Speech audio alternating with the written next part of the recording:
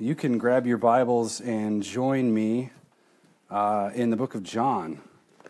The Gospel of John is where we'll be. Just a few verses there tonight. Sort of a shorter message for Easter, but certainly one that I'm excited to share with you. John chapter 6. Pick it up in verse 41. John 6:41. These are the words of God. Therefore the Jews were grumbling about him because he said, I am the bread that come down out of heaven. They were saying, is not this Jesus, the son of Joseph, whose father and mother we know? How does he now say, I have come down out of heaven? Jesus answered and said to them, do not grumble among yourselves. No one can come to me unless the Father who sent me draws him, and I will raise him up on the last day. It is written in the prophets, and they shall all be taught of God. Everyone who has heard and learned from the Father comes to me. Not that anyone has seen the Father except the one who is from God. He has seen the Father. Truly, truly, I say to you, he who believes has eternal life.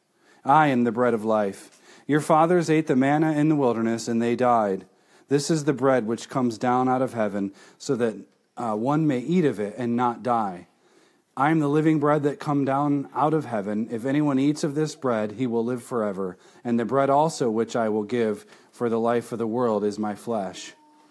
Then the Jews began to argue with one another, saying, how can this man give us his flesh to eat? So Jesus said to them, truly, truly, I say to you, unless you eat of the flesh of the Son of Man and drink his blood, you have no life in yourselves. He who eats my flesh and drinks my blood has eternal life, and I will raise him up on the last day. For my flesh is true food, and my blood is true drink. He who eats my flesh and drinks my blood abides in me, and I am him. As the living Father sent me, and I live because of the Father, so he who eats me, he also will live because of me. This is the bread which came down out of heaven, not as the fathers ate and died. He who eats this bread will live forever. Let's pray. Our Father and God, we rejoice this day because of your Son, our King. He is not dead, but he is risen. We are thankful that you saw fit to raise Jesus from the dead through the power at work in the Trinity.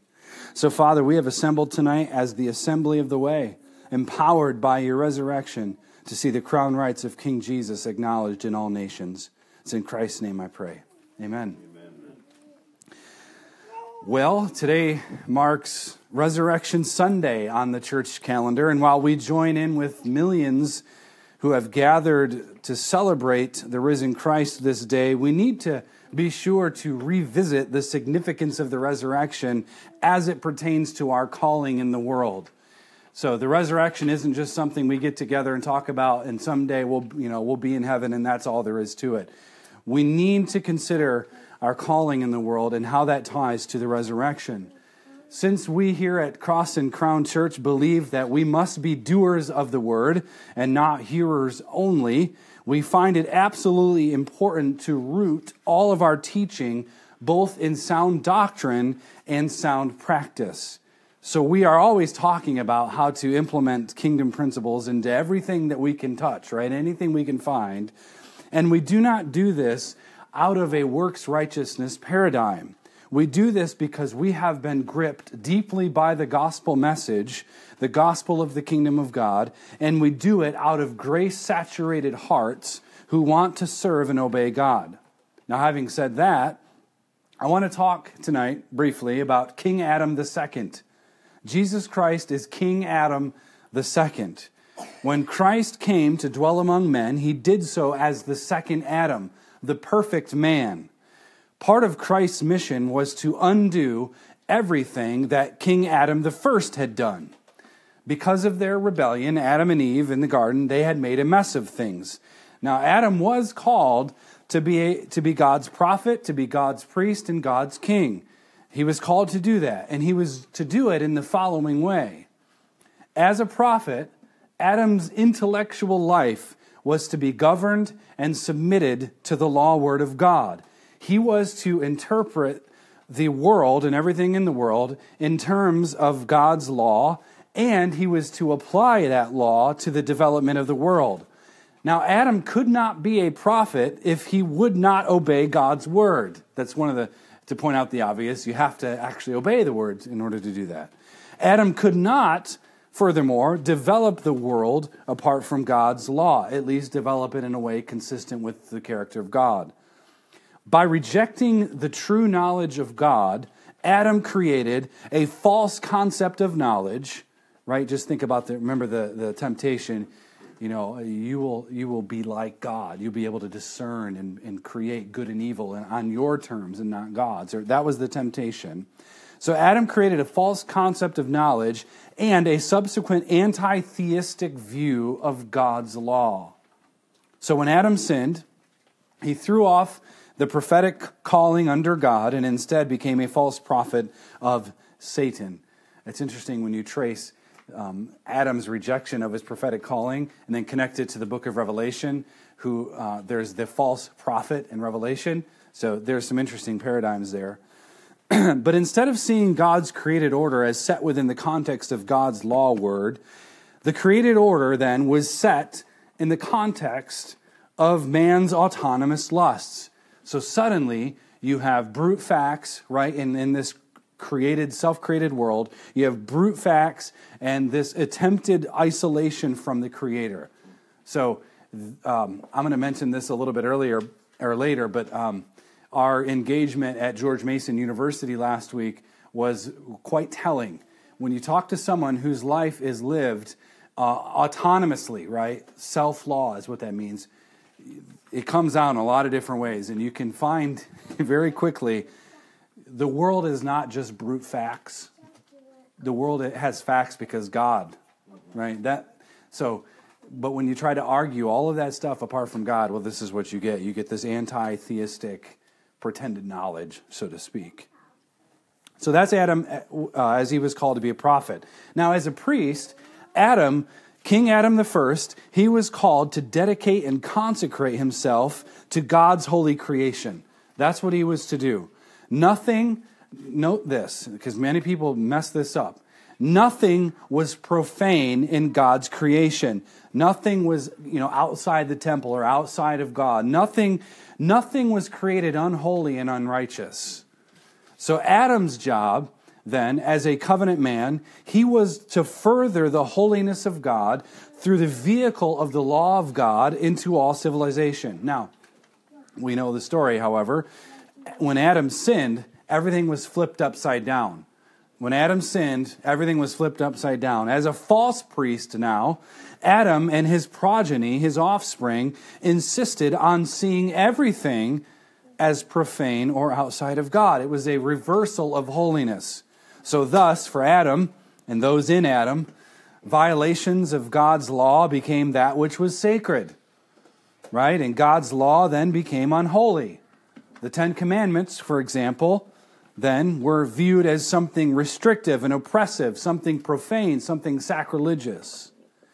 To violate the law of God then became man's pursuit of his own twisted holiness. That's what it was. Man decided in Adam to twist his own holiness, concoct his own thing, cook up whatever sort of thing he can come up with. Then he'll slap the word holiness on it and he'll call it good, when in reality it's rebellion. When we remove the concept of holiness from God and his law word, we begin to advocate as false priests for anarchy and rebellion. Now, the world should be reconsecrated for God and his purposes. That's what we're trying to do, right? That, as priests, we're trying to reconsecrate stuff that's been profaned. So that's why we want magistrates to obey Christ and all these other things. So we should be reconsecrating for God all things and for his purpose.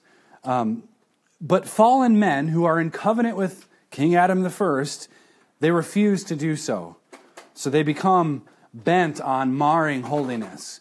That's why you have Obergefell. That's why you have this whole, skyrocketing anarchist belief of sin. Now, so we talked about us being prophet and priest. Let's talk about Adam as king. As king, under God's sovereignty, Adam was called to rule the world on God's terms, and he was called to develop a social order in the same manner. He was to supervise the whole creation project as God's vice regent. He was the guy who was in charge. He was the one who was to take God and His word and His covenant and to do something with it, to expand Christ's kingdom. However, though, when King Adam the first, rebelled, he sought his own path to lordship and sovereignty. Instead of being under God's sovereign authority, he thought he could secede from God and then he could assert his own kingdom purposes. So he desired to be his own God and in his own kingdom and doing it all as his own Lord, where everything underneath his authority would serve man instead of God. Now, man's imaginations and sinful rule would become twisted. The social order that he created would be one in that's utter rebellion against God. That's how far sin entered. We just sang Joy to the World on Easter, which I love it. We'll have to do that later again. But that, as far as the curse is found everywhere. So that's where this rebellion goes. Now, before we go on to talk about and examine how King Adam II corrects the folly of King Adam I, I want to point your attention to a few verses in our passage. The discussion at this point is followed by two miracles in the book of John. First is the feeding of the multitude, and then the second miracle was walking on water. The crowds had chased after Jesus, and Jesus used it as an opportunity to teach them something. Now, one of the central points is found here in our text. You can look at verse 48. Jesus said, I am the bread of life. I am the bread of life. The issue surrounding the feeding of the multitude led many to believe that Jesus could provide manna, just like what had happened to their ancestors. Now, in calling for manna and demanding this from Jesus, they desired comfort, they desired security, and the sort of cradle-to-grave security, and they wanted it all apart from God, though. Jesus tells them in the verse before, in verse 47, that those who believe in Jesus, the bread of life, they will have eternal life. If you want eternal life, you must believe and embrace and partake of this bread of life. Those who ate the manna in the wilderness, if you recall, they were the rebellious generation, and they died. God did not permit them to enter the promised land. These people that Jesus is talking to, they need something better than manna. Something that the expiration date, there is none, right? They needed something that would provide for them for an eternity. Those in Christ, however, they must eat, and they may eat of this bread of life and not die. Verse 50. Now here's the focus of what Jesus is driving home. Look at verse 51. I want to read that to 58. He says, I am the bread of life. I am the living bread that came down out of heaven. If anyone eats of this bread, he will live forever. And the bread also which I will give for the life of the world is my flesh. Then the Jews began to argue with one another, saying, how can this man give us his flesh to eat? So Jesus said to them, truly, truly, I say to you, unless you eat the flesh of the Son of Man and drink his blood, you have no life in yourselves. He who eats my flesh and drinks my blood has eternal life, and I will raise him up on the last day. For my flesh is true food, and my blood is true drink. He who eats my flesh and drinks my blood abides in me, and I in him. As the living Father sent me, and I live because of the Father, so he who eats me, he also will live because of me. This is the bread which came down out of heaven, not as the fathers ate and died. He who eats this bread will live forever. Now, central to Jesus' understanding of himself as King Adam II is the issue of his flesh. I read this text when I read it, I often will chuckle because it sounds so morbid. He just says it. You have to eat me. You want to live, you have to eat me. If you want eternal life, if you want salvation and all that it entails, one thing is for certain. You must eat Christ. You must partake of him. Now, the flesh that Jesus speaks of refers to his humanity. He's talking about his humanity. When men come to Christ, They do not come to Christ because they can become a god. This is one of the central errors of Mormon doctrine. The Christian faith is not a pursuit of deity or theosis, as theologians call it. We do not become deified when we come to Christ. When we come to Christ, you're not suddenly gods or mini-gods, at least in the fuller sense. When we partake of Christ's flesh, we are partaking of his humanity. That's the point he's making. We are restored into a true humanity with Jesus as our new federal head, our human head, right? And thus we are restored to what God has called us to, this dominion mandate. And this only happens when you trust in Christ, King Adam II. That's the only way you get eternal life. That's the only way you get restored into the covenant. Jesus and his humanity. Jesus, he is the bread of life who came down from heaven. When he came as a man. Jesus came as a man. We just confessed that in the Nicene Creed and then in the Heidelberg, which talks about the Apostles' Creed. Jesus became a true man. He came to those who were cursed in King Adam I, and he reconstitutes or he recovenants them as their new head, as King Adam II. His flesh, his true humanity, is our bread of life. When we partake of Christ's humanity, which is the point of Jesus in this passage, we are no longer sinful, hell-bound sons of King Adam I, but we are now the just and righteous, life-bound sons of King Adam II. That's the point of all of this. The bread he gives is his humanity. You need Jesus' humanity.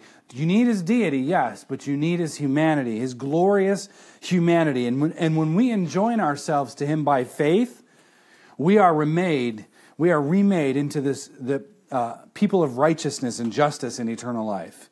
Now listen, to sort of bring this together. Adam ate that which was forbidden, and thus he incurred death. Jesus came to die and be eaten so that we may live. Notice the connection. Adam ate that which was forbidden, and thus he incurred death. Jesus came to die and be eaten so that we may live. Food. We're going to fellowship some more afterwards with some good food. Food is a central thing. You get kids getting hungry? Easter, then, that's what today is, right? The Resurrection Sunday. Easter is the story of King Adam II's reclaiming of all that was broken by King Adam I. That's why Easter matters. We're not getting together on Easter to celebrate the fact that things are bad and Jesus is going to come and that's our hope. Yes, he is our hope and he will return. But his return is to an earth conquered by the gospel. His return, he doesn't have a mop bucket and a broom ready to sweep things up. That's not what our hope is. Our hope is centered on the fact that Jesus has bought us and we are his now in history and we may obey him. And central to this restoration of men to their role as prophet, priest, and king is this whole point. Adam's failure became Christ's success. Adam's failure became Christ's success. And when you think about, we'll come back to this in a minute, but when you think about the fact that Adam partook of fruit that was from a tree, and then Jesus was crucified on a tree, and we partake of him, suddenly it brings it together. Adam's rebellion was undone by Christ's obedience. Everything that Adam had done to bring condemnation and destruction to the world, Christ has restored. That's what Easter is all about. That's it. When Christ died on the cross, he made it possible, he made it possible for God to suspend the penalty of our transgression of the law, restore us into his grace, and he did it all without loosening the grip of the law or undermining his justice. I'll say that one more time because I don't want you to miss this. When Christ died on the cross, he made it possible and actual for God to suspend the penalty of our transgression of the law, restore us then into his grace, and he did all of that without loosening the grip or the demand of his law or undermining his justice. That's part of the argument in the book of Romans that Paul unpacks with regard to how can a sinner who's broken God's law, how does he get out of that conundrum? How does he get out? Listen, here's how. The only way for the unjust to live in moral harmony and congruity with the just is for the just to take upon himself the legal demands of justice, which was broken by the unjust. So follow that train of thought. The only way for the unjust to live in moral harmony and congruity with the just is for the just one, Jesus, to take upon himself the legal demands of justice, which was broken by us, the unjust. So King Adam had brought to his progeny, to his offspring, a legal verdict of condemnation. What did God warn? Kids, you remember? What did God warn Adam and Eve? The day that you eat of it, you will surely what? Die. You will surely die. And we know from the book of Romans that the wages of sin is death. When you sin against God, you incur death.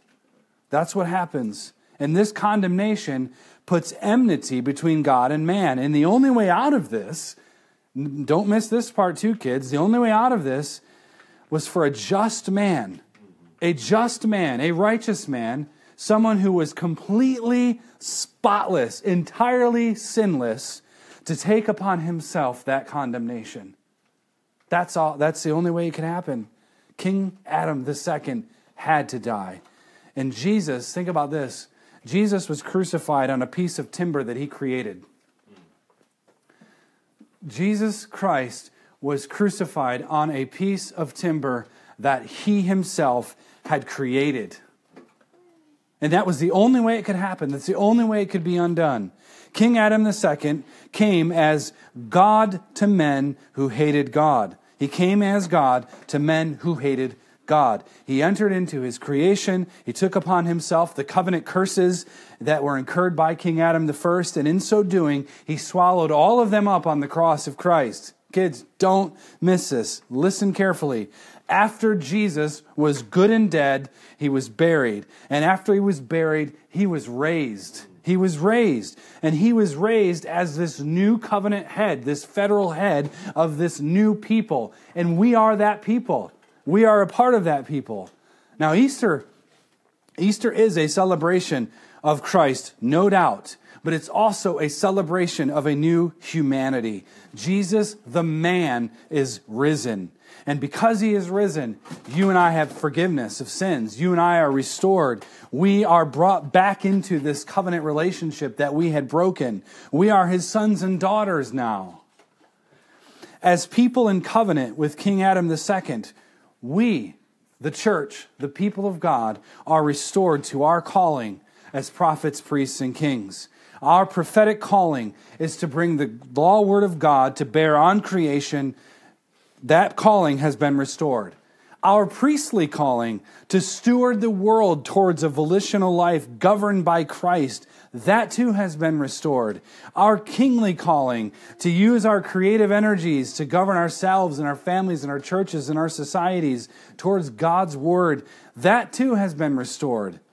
When we partake of the flesh of Christ, the humanity of Christ, we are brought back to the dominion covenant. Listen, and don't confuse this, because people confuse this. We do not go back to Eden. We are not going back to Eden. Eden is brought to us and it is expanded. That is a major, that's no small point. There's a reason, and there's several reasons why when Jesus was mistaken in the book of John to be the gardener.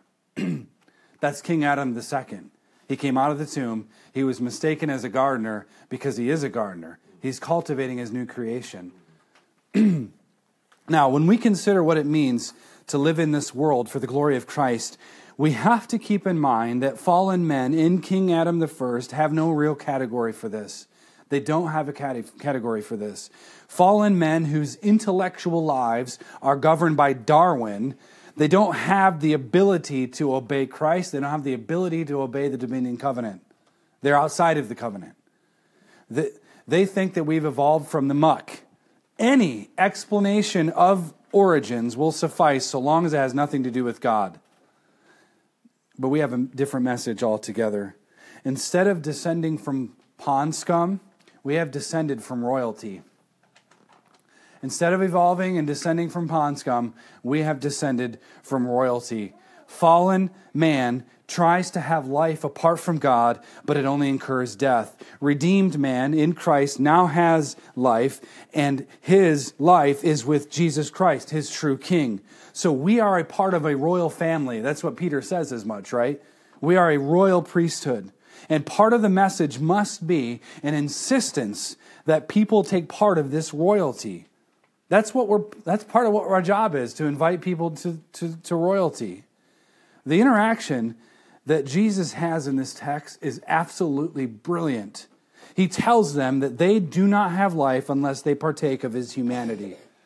They don't have life. If you do not eat me, my flesh, you do not have life.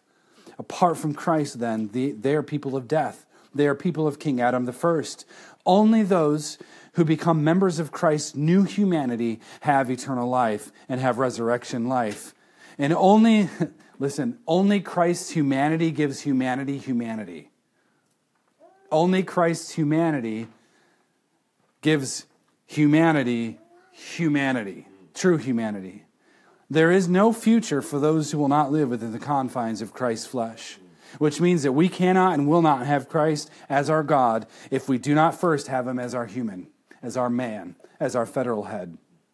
Now, the tension in this text stems from the fact that they wanted God on their terms. Give us more bread. And he says as much earlier, you're only hanging out because I gave you all that food, basically.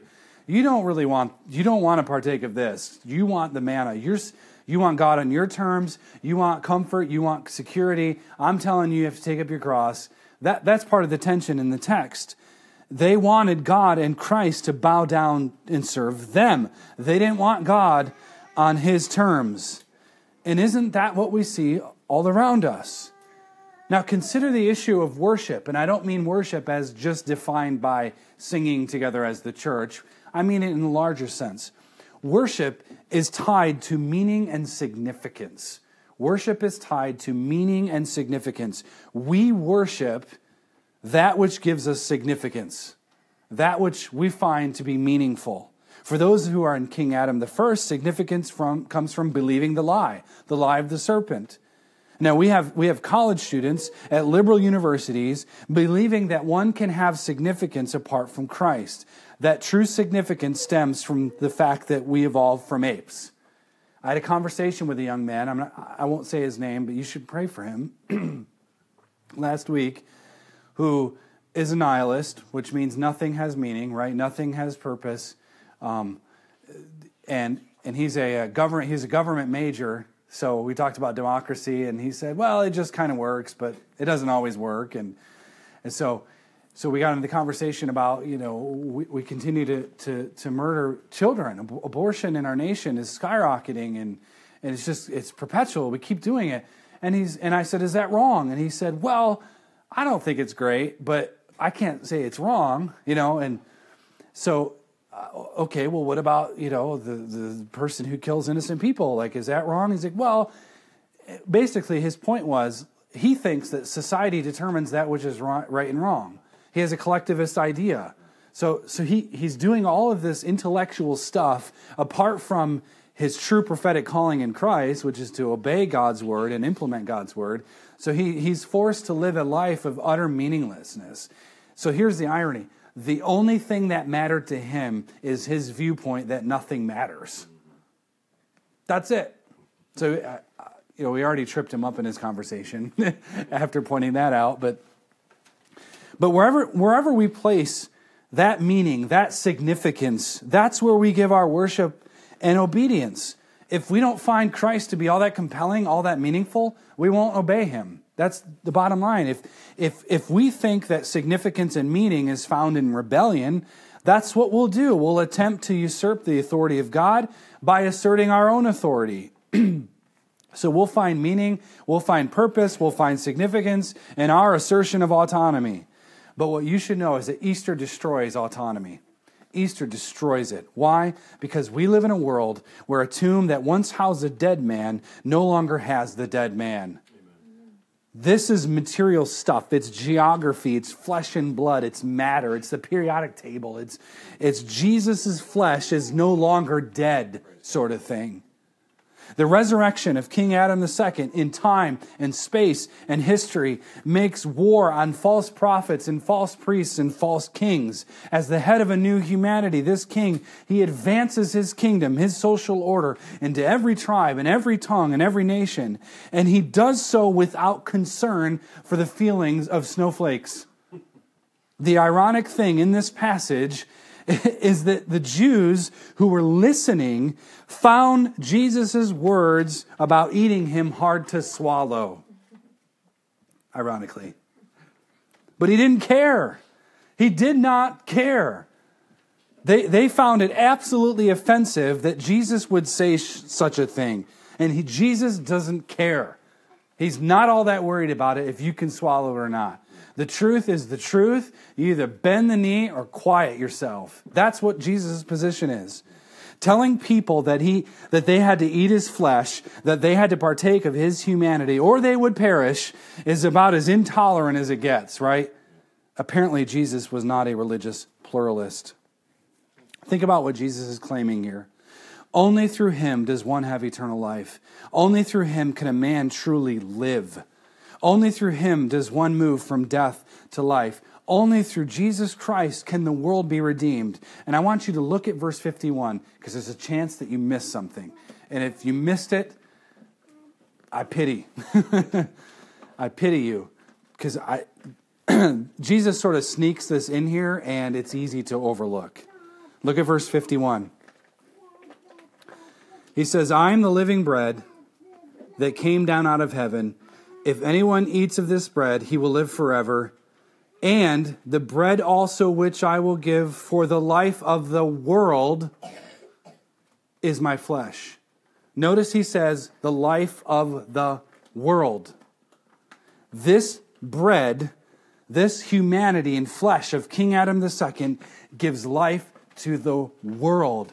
Easter is for the world. That's why we had John read Psalm 2. The world is the goal of the gospel, right? The gospel is to go to the world.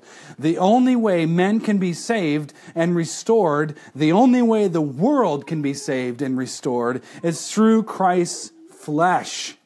That's it. There's no other way. And what you must do, kids, listen carefully, what you must now do is believe in this message. That's what you're to do. You got to turn away from your sins, repent, which means change your direction, right? Change your mind.